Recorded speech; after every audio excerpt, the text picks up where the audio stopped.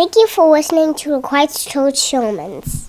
This is Jared Sparks, one of the pastors at Christ Church Carbondale. We want to thank you so much for listening, as Ransom said, my son. And we ultimately hope that these are God-honoring, and because they are God-honoring, we hope that they are also edifying and encouraging and challenging to you in the best sort of way. Thanks so much for listening. I wish I would have started the book of Ecclesiastes with these words. The preacher sought to find words of delight, and uprightly he wrote words of truth. Words of delight. Delight. If you preach through the book of Ecclesiastes and you don't find delight there, then you're not preaching it right. And I hope over these last 4 months that you found delight. I hope that it's been words of delight for you and help for your soul, even the tough stuff. I hope it's been words of delight. The sermon title this morning is The End of the Matter. The End of the Matter. We'll finish Ecclesiastes this week and we'll start Philippians next week. We're going to start in the book of Acts actually next week because we're going to see where the church of Philippi got planted in the region of Macedonia.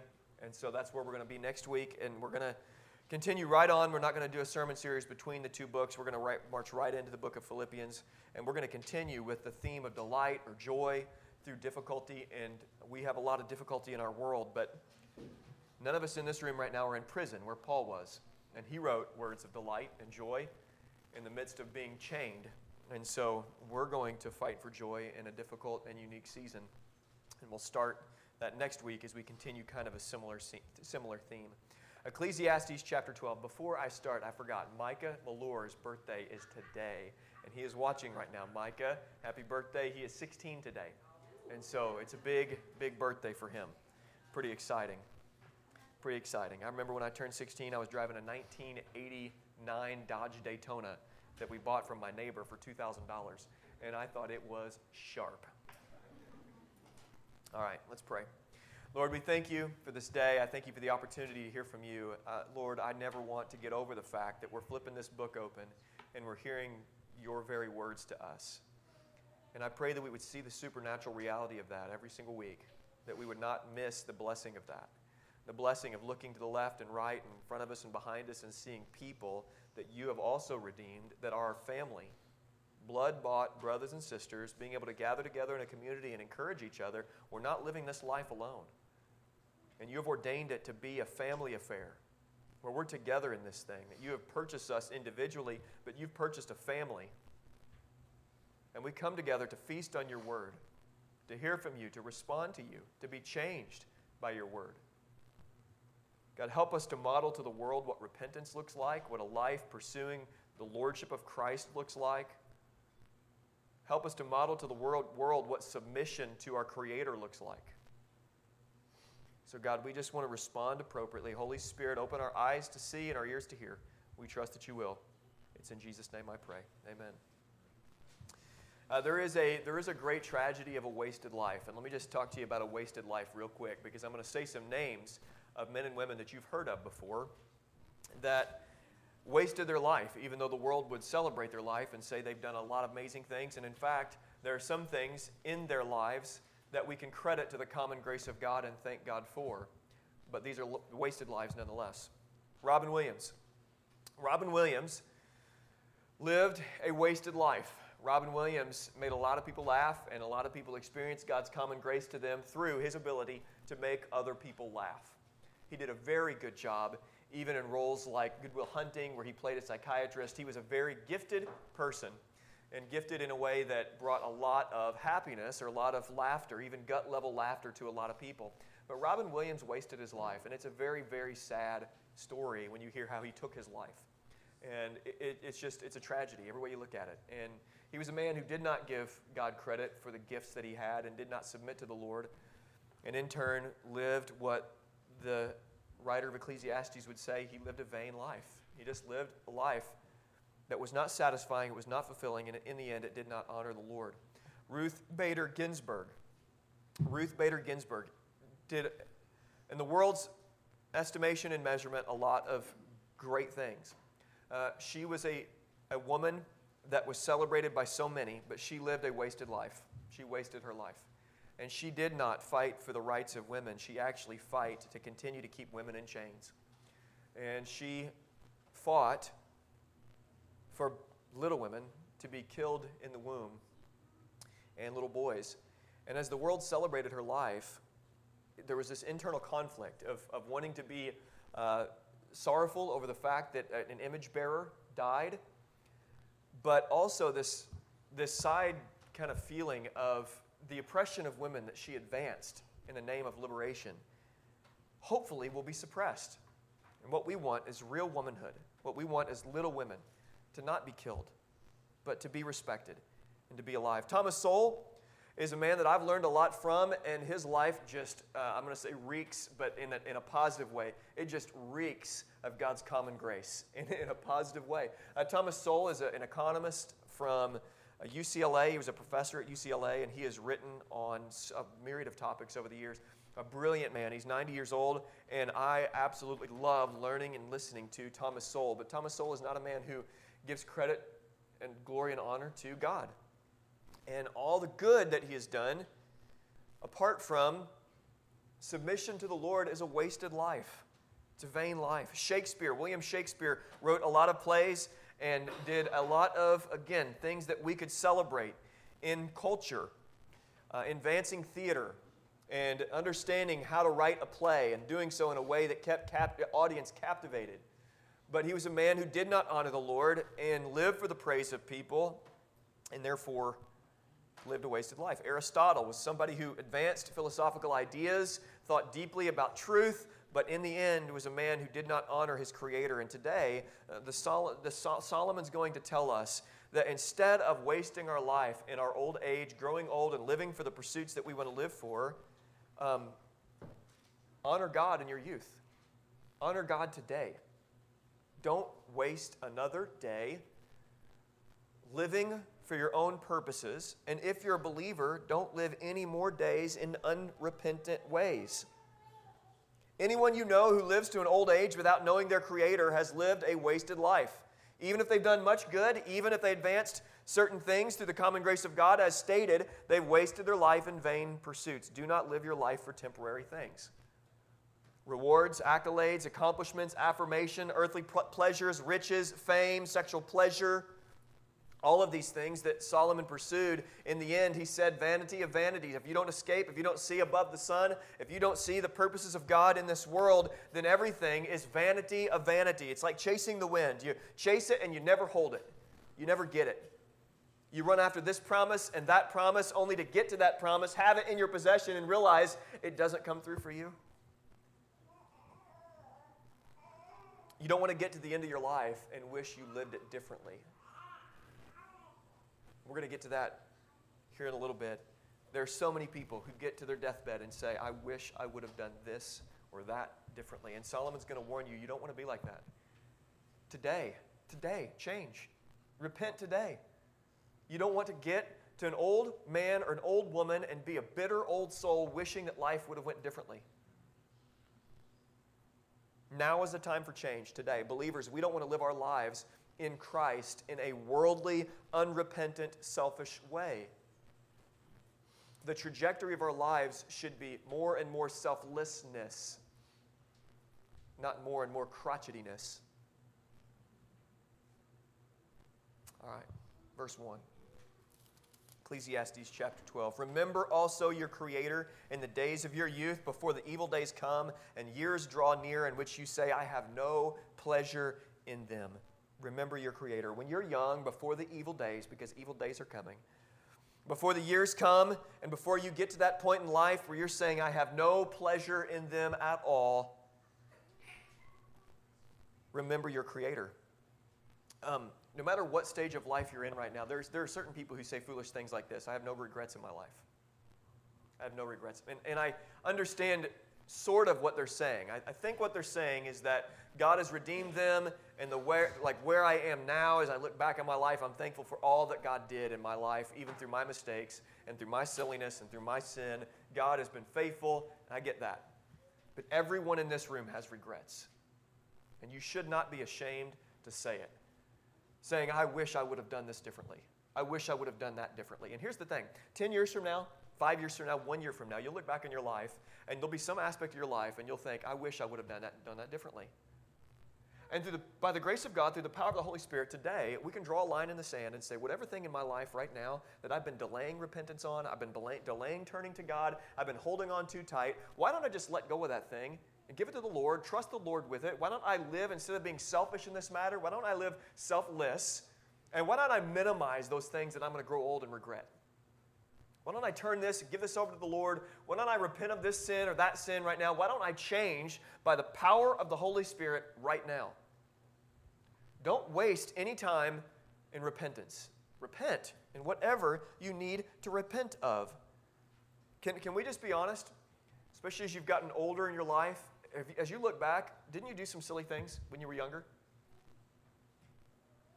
Are there things you regret?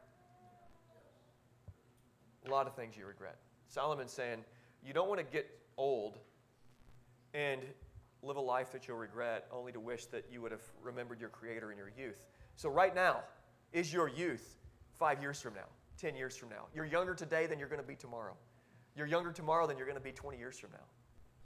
And some of us will be here, we don't know who, but some of us will be with the Lord in 20 years. Remember your Creator in your youth. Solomon has got to the end of the matter we're going to see here in a little bit. And he's already begun to talk to the young men in finishing up chapter 11. And he's crying out and saying, just don't waste another day. Remember your Creator in your youth. Remember your Creator before things get bad and before you get old. Look at verse 2. Before the sun and the light and the moon and the stars are darkened, and the clouds return after the rain, in the day when keepers of the house tremble and the strong men are bent, and the grinders cease because they are few, and those who look through the windows are dimmed, and the doors on the street are shut when the sound of the grinding is low, and when one rises up to the sound of the bird, and of the all the daughters of song are brought low. They are afraid also of what is high, terrors in the way, the almond tree blossoms, the grasshopper drags itself along, and the desire fails. There are two things here, and we got metaphors and images that Solomon uses to portray these two things. Life is going to get difficult and hard, and you're going to get old. And so he has these pictures, these descriptors for us. Darkness and evil are coming. In the day, for instance, when the keepers of the house and the strong men are scared and bent over. There are bad things coming.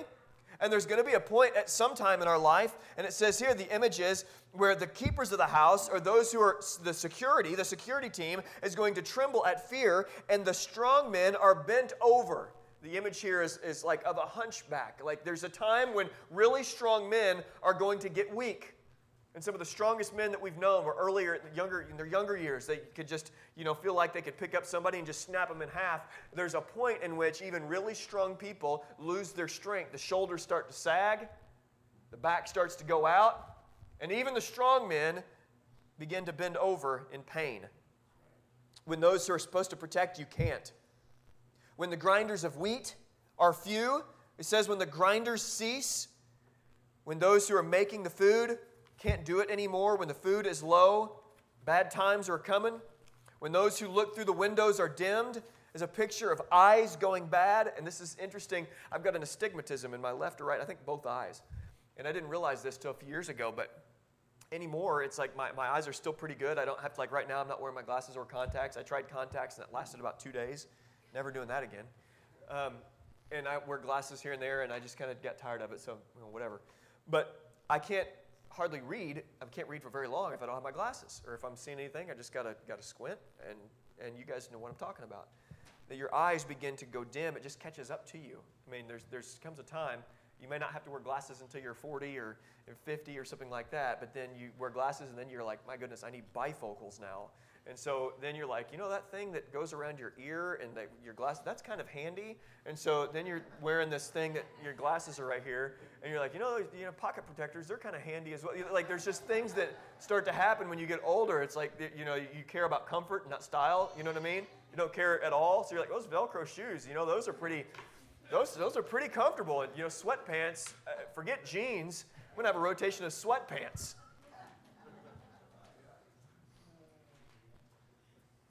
Before the almond tree blossoms is an image of an older man, an older woman turning gray. Reference to a full head of gray hair. Before the grasshopper drags itself along It's a picture of losing more mobility. Joints, with every passing year, begin to hurt more and more. Joint pain for people can be very, very difficult. Again, some of the strongest men end up hobbling along. It's the image of the grasshopper just barely being able to pull itself. Men and women, you can't stop the aging process. You just can't. You can eat healthy, and you can run, and you can do your best to prolong it, but you're going to get old. There's no way to get around it. It's just going to happen. It's inevitable. I'm 37 this month. When I was 24, I thought 37 was old. You know, your perspective changes, Vicki. Like, you never think you're in the old category. It's always like young just goes along with you. You know what I mean? Like, still very young. Life's hard and you'll get old. So remember your Creator in your youth. Remember your Creator in your youth. Know God. Humbly walk with Him. Look at 5b.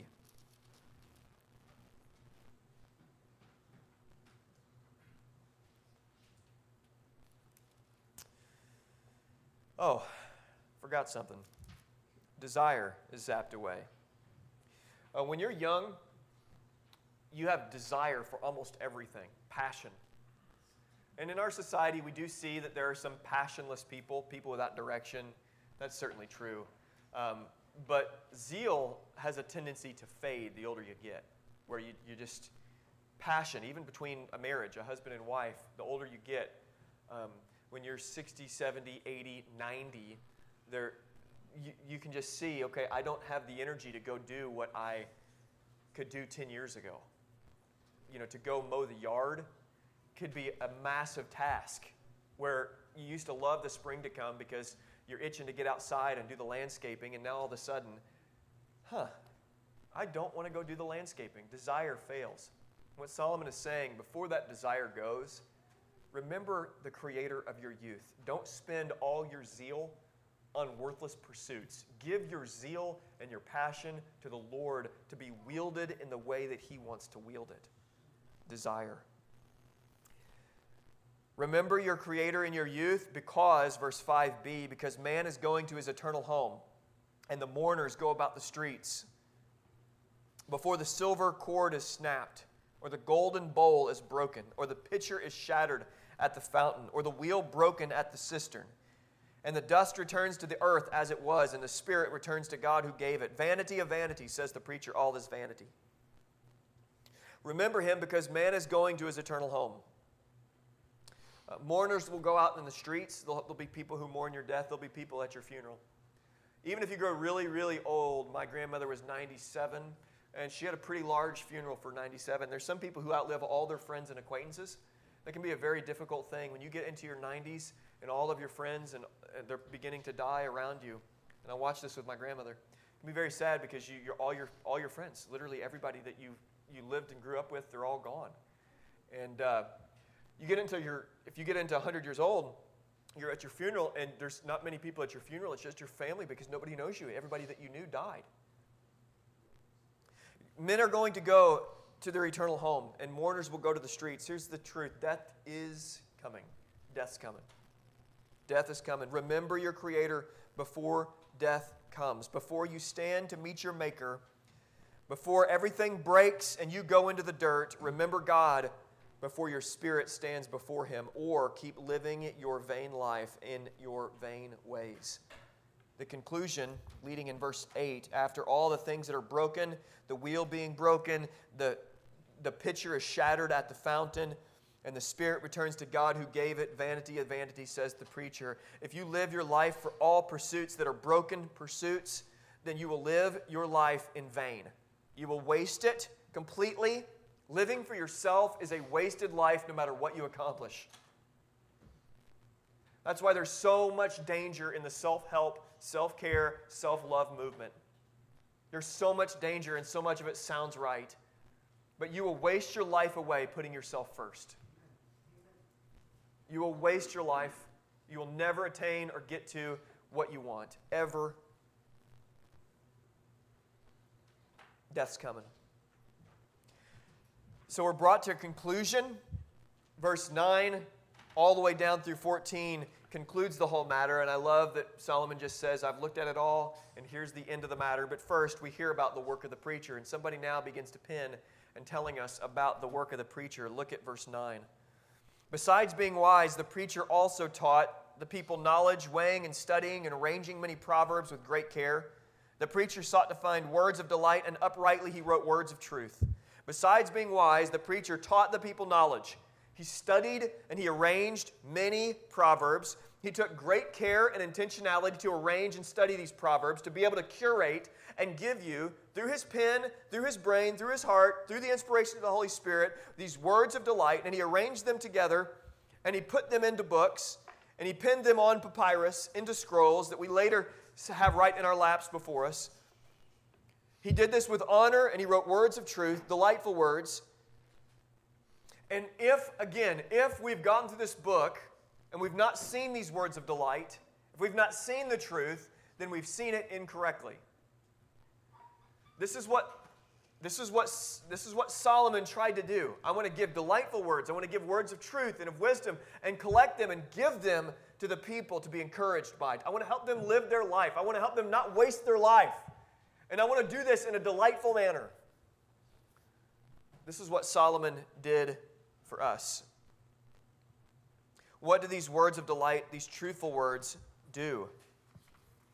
Verse 11, these words of light, words of life, these words of delight, these words of truth do something. They accomplish something. The wise words. The words of the wise are like goads, like nails firmly fixed on the collected sayings, are the collected sayings. They are given by one shepherd. My son, beware of anything beyond these. Of making many books there is no end, and of much study is weariness of flesh. Wise words are like goads. They keep you on the path. They provide direction. Okay, so, a goad, people that have worked on farms and people know that agrarian life, a goad is something that you would stick into. You can even, your spurs, that could be a goad to keep your animal going in the right direction, or spur one on in the right direction to correct a path that's going wayward. And so into your animal, you would use goads to keep them on the right track. It would provide direction.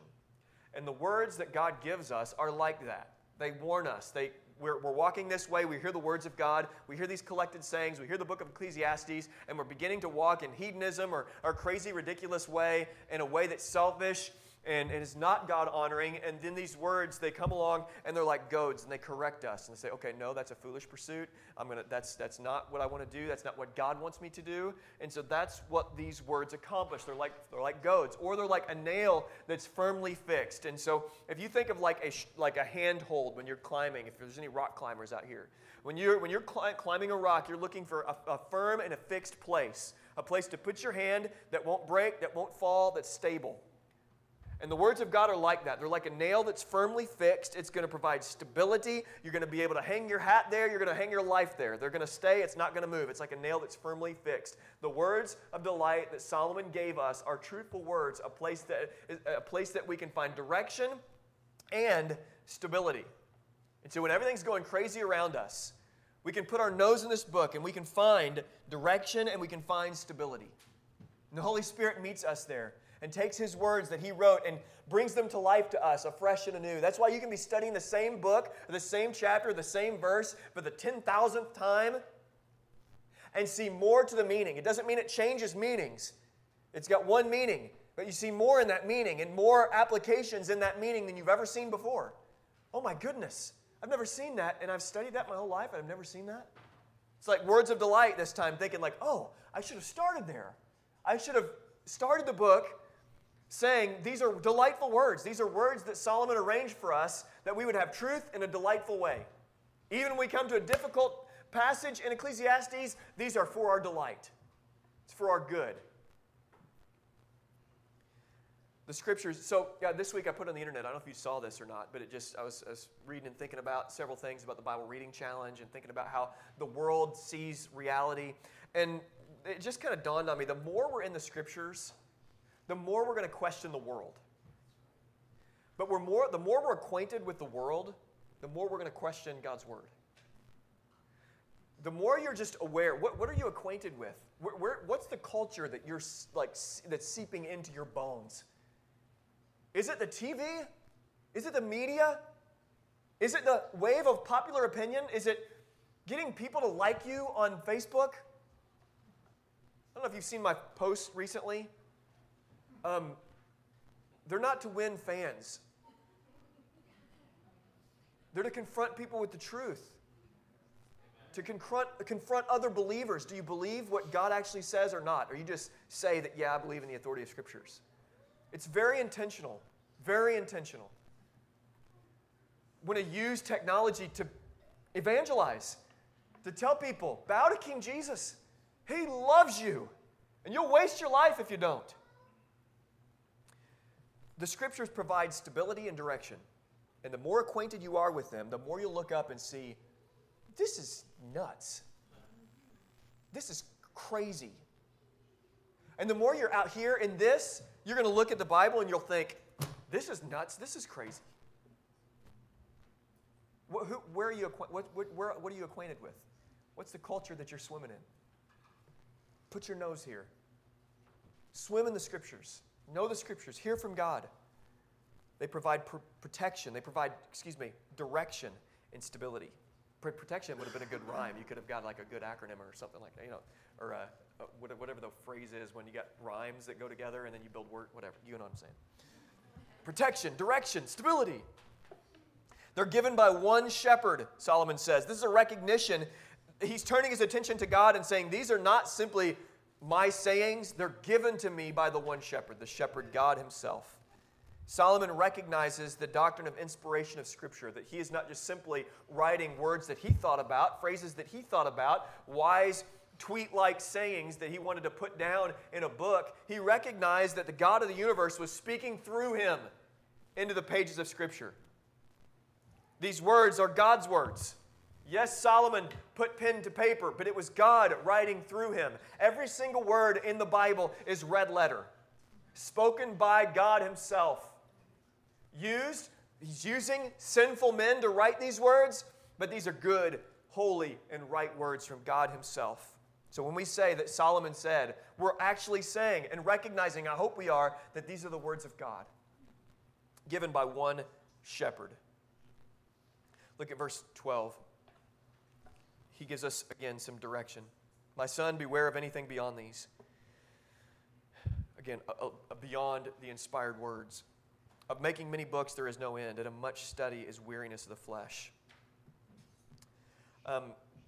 Beware of going beyond inspired words. And Solomon has made many books, and he understands, even as a book maker and a book writer, there's never any end to this. It's hard work to put it all together. It's not necessarily an indictment of making books, but it is a warning of anything beyond what he has written, the inspired words. Christians are people of one book.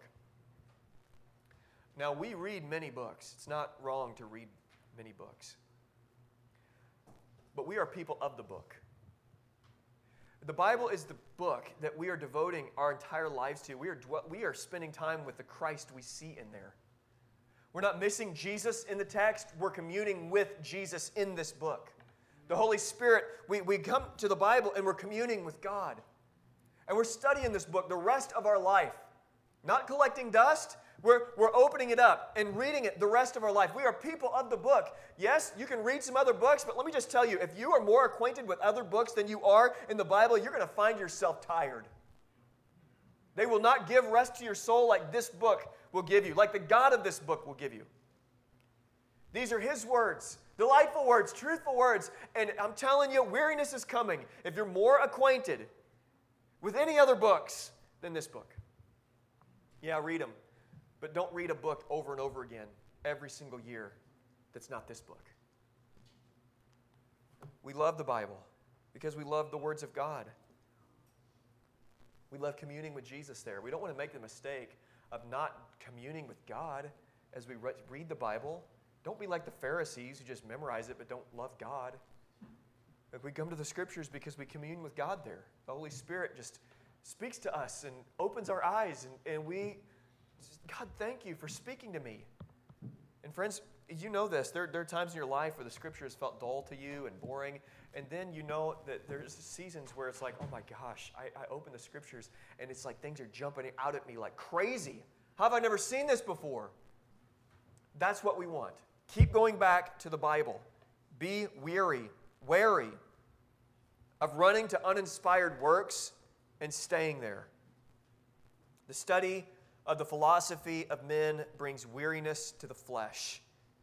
We cannot find rest in the words of men, but we can find rest in the words of God. It's crucial. All has been heard. All has been accounted for. Solomon has painted us a beautiful picture of life as it is under the sun. He's looked at everything, and he's going to tell us, this is it. This is the end of the matter. I've thought it through. Got direction and leading from God himself. This is the end of the matter. Look at verse 13. This, the end of the matter, all has been heard. Fear God. Keep his commandments. This is the whole duty of man. When I hear this is the end of the matter, I feel like leaning in. This is a great way for Solomon to bring us the truth, because I get pulled up off the edge of my seat. I say pull up, and I backed up. I get pulled up, and I want to lean in. Like, okay, the end of the matter. Tell us what it is. Fear God and keep his commandments. Okay, let's explain. Fear God. For the non-Christian, I love breaking this down like this because it's helpful for me, and I hope it's helpful for you. For the non-Christian, you need to be afraid of God. Actually afraid. I'm not talking about just awe here. I'm not just talking about the way in which Christians are afraid or fear God. I'm talking about you actually need to be afraid. You could die today. Really, you could die today. Friends and family members you know, your neighbors, coworkers, people in your life that do not know the Lord, they could die today, and they would die in their rebellion. And God is keeping them alive right now, and he's keeping you alive. The breath that's in your lungs is a gift from the God of the universe. God does not owe you the next breath. You hear that? Every breath that everyone takes on this earth right now is a gift from the Lord. And he doesn't owe anybody else, anyone in the world, another breath. Every single, if we see it, is a big sign of God's grace. He is good to all. He sends rain on the just and the unjust. He is kind and benevolent, even to people who give him curses. They have no idea that the breath that they're taking is from a holy God. He brought you here today. How about that? If you don't know the Lord here today, and I think the majority of us in this room believe that, or born again, saved, trusted in Christ, but there may be somebody. You need to hear that you need to be terrified at the thought of meeting him without being ready. Terrified of meeting him without being ready. And the fear of God should do something in a person. That terror, that fear, should be scared to death of him. It should do something. A proper fear of God should lead us to faith in God, crying out to God.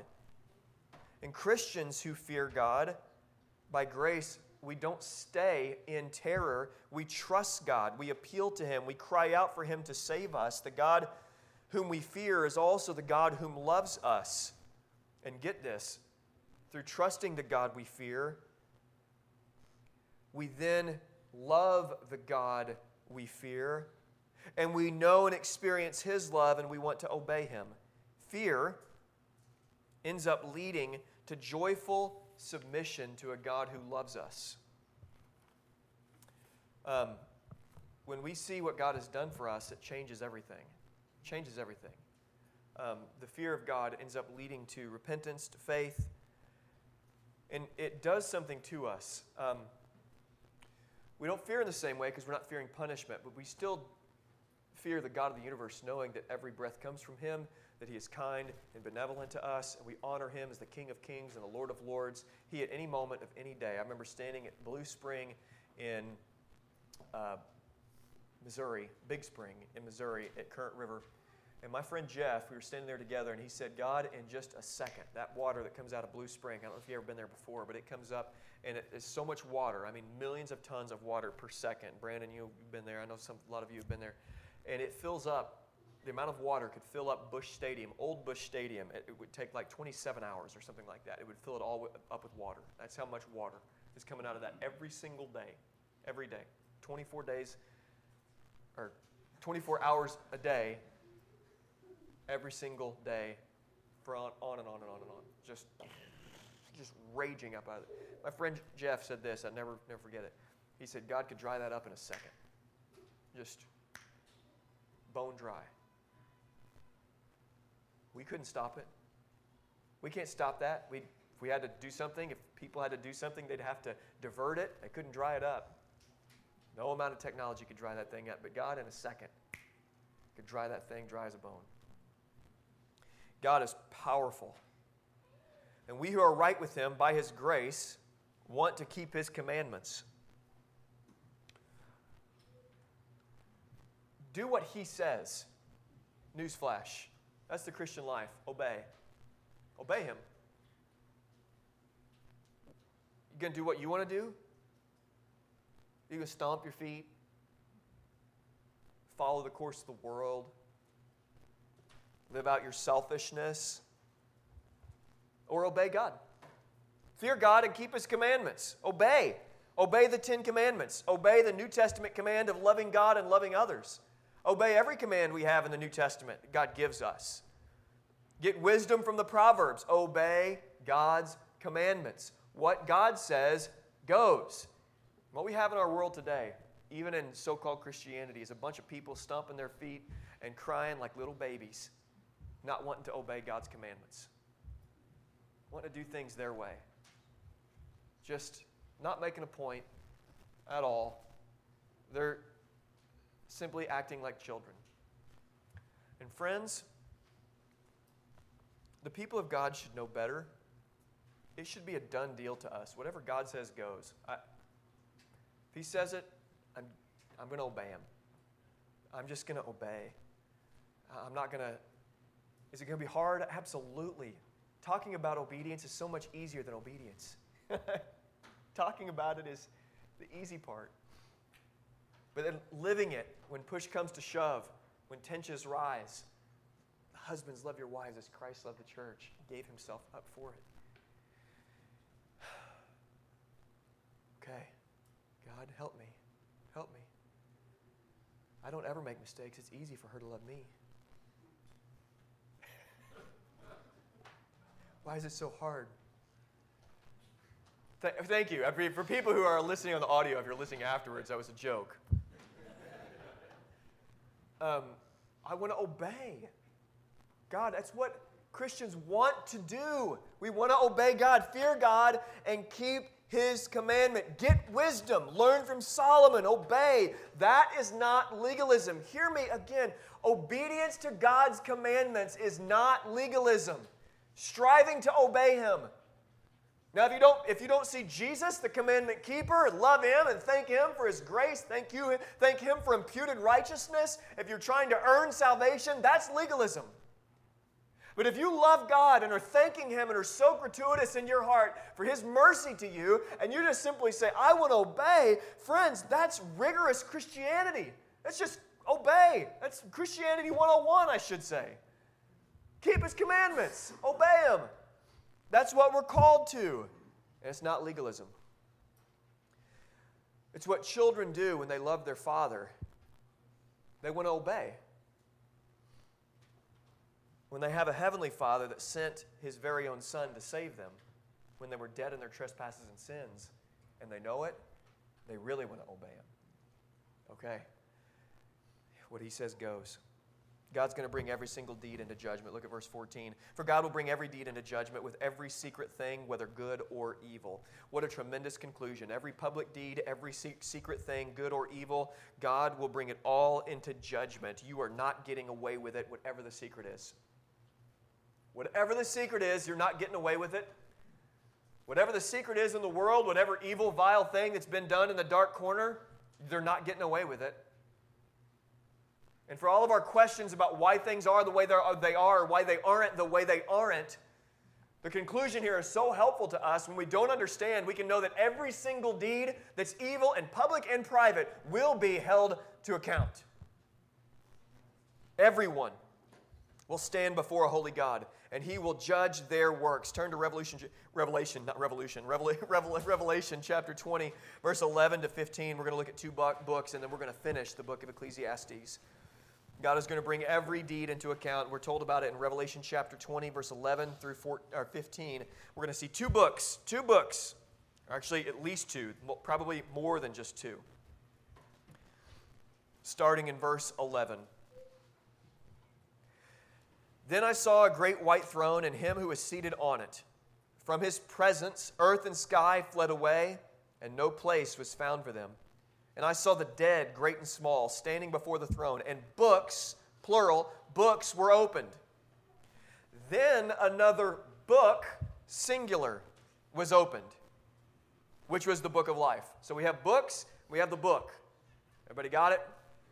Books opened, and then we have the book of life. And the dead were judged by what was written in the books, plural, according to what they had done. And the sea gave up the dead who were in it. Death and Hades gave up the dead who were in them, and they were judged, each according to what they had done. Then death and Hades were thrown into the lake of fire. This is the second death, the lake of fire. And if anybody's name was not found written in the book of life, he was thrown into the lake of fire. Books were opened. There was another book opened, the singular book, the book of life, was opened, and those whose name was not in the book of life, they were thrown into the lake of fire. The dead were judged by what was written in the books according to what they had done. We get back to our list from the very beginning. If there was no repentance or faith, there's going to be a day that Robin Williams, Ruth Bader Ginsburg, Thomas Sowell, Shakespeare, Aristotle, Alexander the Great, anybody you can name, down through the history of the world, they'll stand and give an account, and the books will be opened up, and their life will be led, both the public actions and private actions, their life will be read before a holy God, and He will judge them accordingly. And anyone whose name is not found in the book of life will be thrown into the lake of fire. The book of life. Is your name there? Is your name there? The book of life is filled with names of those who have been born again. Names of those who are purchased by Christ, His very own blood. Names who Christ lived a perfect life for, perfectly fearing His heavenly Father and obeying His every command. Doing what the book of Ecclesiastes tells is the end of the matter. And He did it for sinful people who, through all of our striving, even through the inspiration and the power of the Holy Spirit flowing through these veins, fail to appropriately fear God and keep His commandments. Jesus did it for us, that our names could be written in that book of life, that we could be counted righteous, that we could be clean, that we could be welcomed into the joy of our Maker. The book of life. Jesus feared God and obeyed those commandments that your name might be there. And you're going to be welcomed home, welcomed in to the heavenly places, home because of the work of another, Jesus Christ. Or, and this is true of every Christian or non-Christian, there's only two people. There's sheep and goats, that's it. There's only two kind of people in the world. Those who know the Lord and those who do not. And there's going to be a myriad of people. As many as the stars are in the heavens, as many as the sand that's on the seashore, that are going to be welcomed in because of the work of another, whose names are in the Lamb's book of life. But there's going to be some of our family members, neighbors, and coworkers. And those books are going to be opened. And although there'll be myriads of people welcomed into the joy of their Maker, there are going to be myriads of others, millions upon billions of people, who will be judged by their work, the works written in the books, those books, and they will be thrown into the lake of fire. Fear God. Turn to Him. Obey Him. your life will never be the same. If you know Him,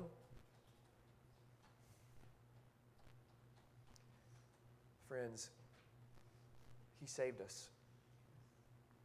Why would we delay obedience? Why would we delay obedience?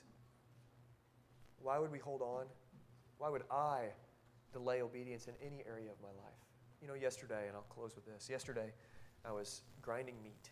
I realized how weak I am because after grinding meat with a meat grinder, my lats are sore, my biceps are sore, my triceps are sore, my whole body is sore from grinding meat. I needed to hit the gym, apparently. And one time, I was doing this, and I'm sore as all get out, and the seal breaks, and it falls over, hits the pot, and it's like this Rube Goldberg reaction where this pot of meat that's ground flies in the air and lands on the ground. Veins popping out of my neck. I said, "Dadgummit!" Family in the room. The boys are like, went run into their mother. You know, why did I do that? It was sin. It was sin. I got to get that under control. I got to get under control, and there's areas that you need to get under control. Why would we delay obedience any longer? Let's pray. Lord Jesus,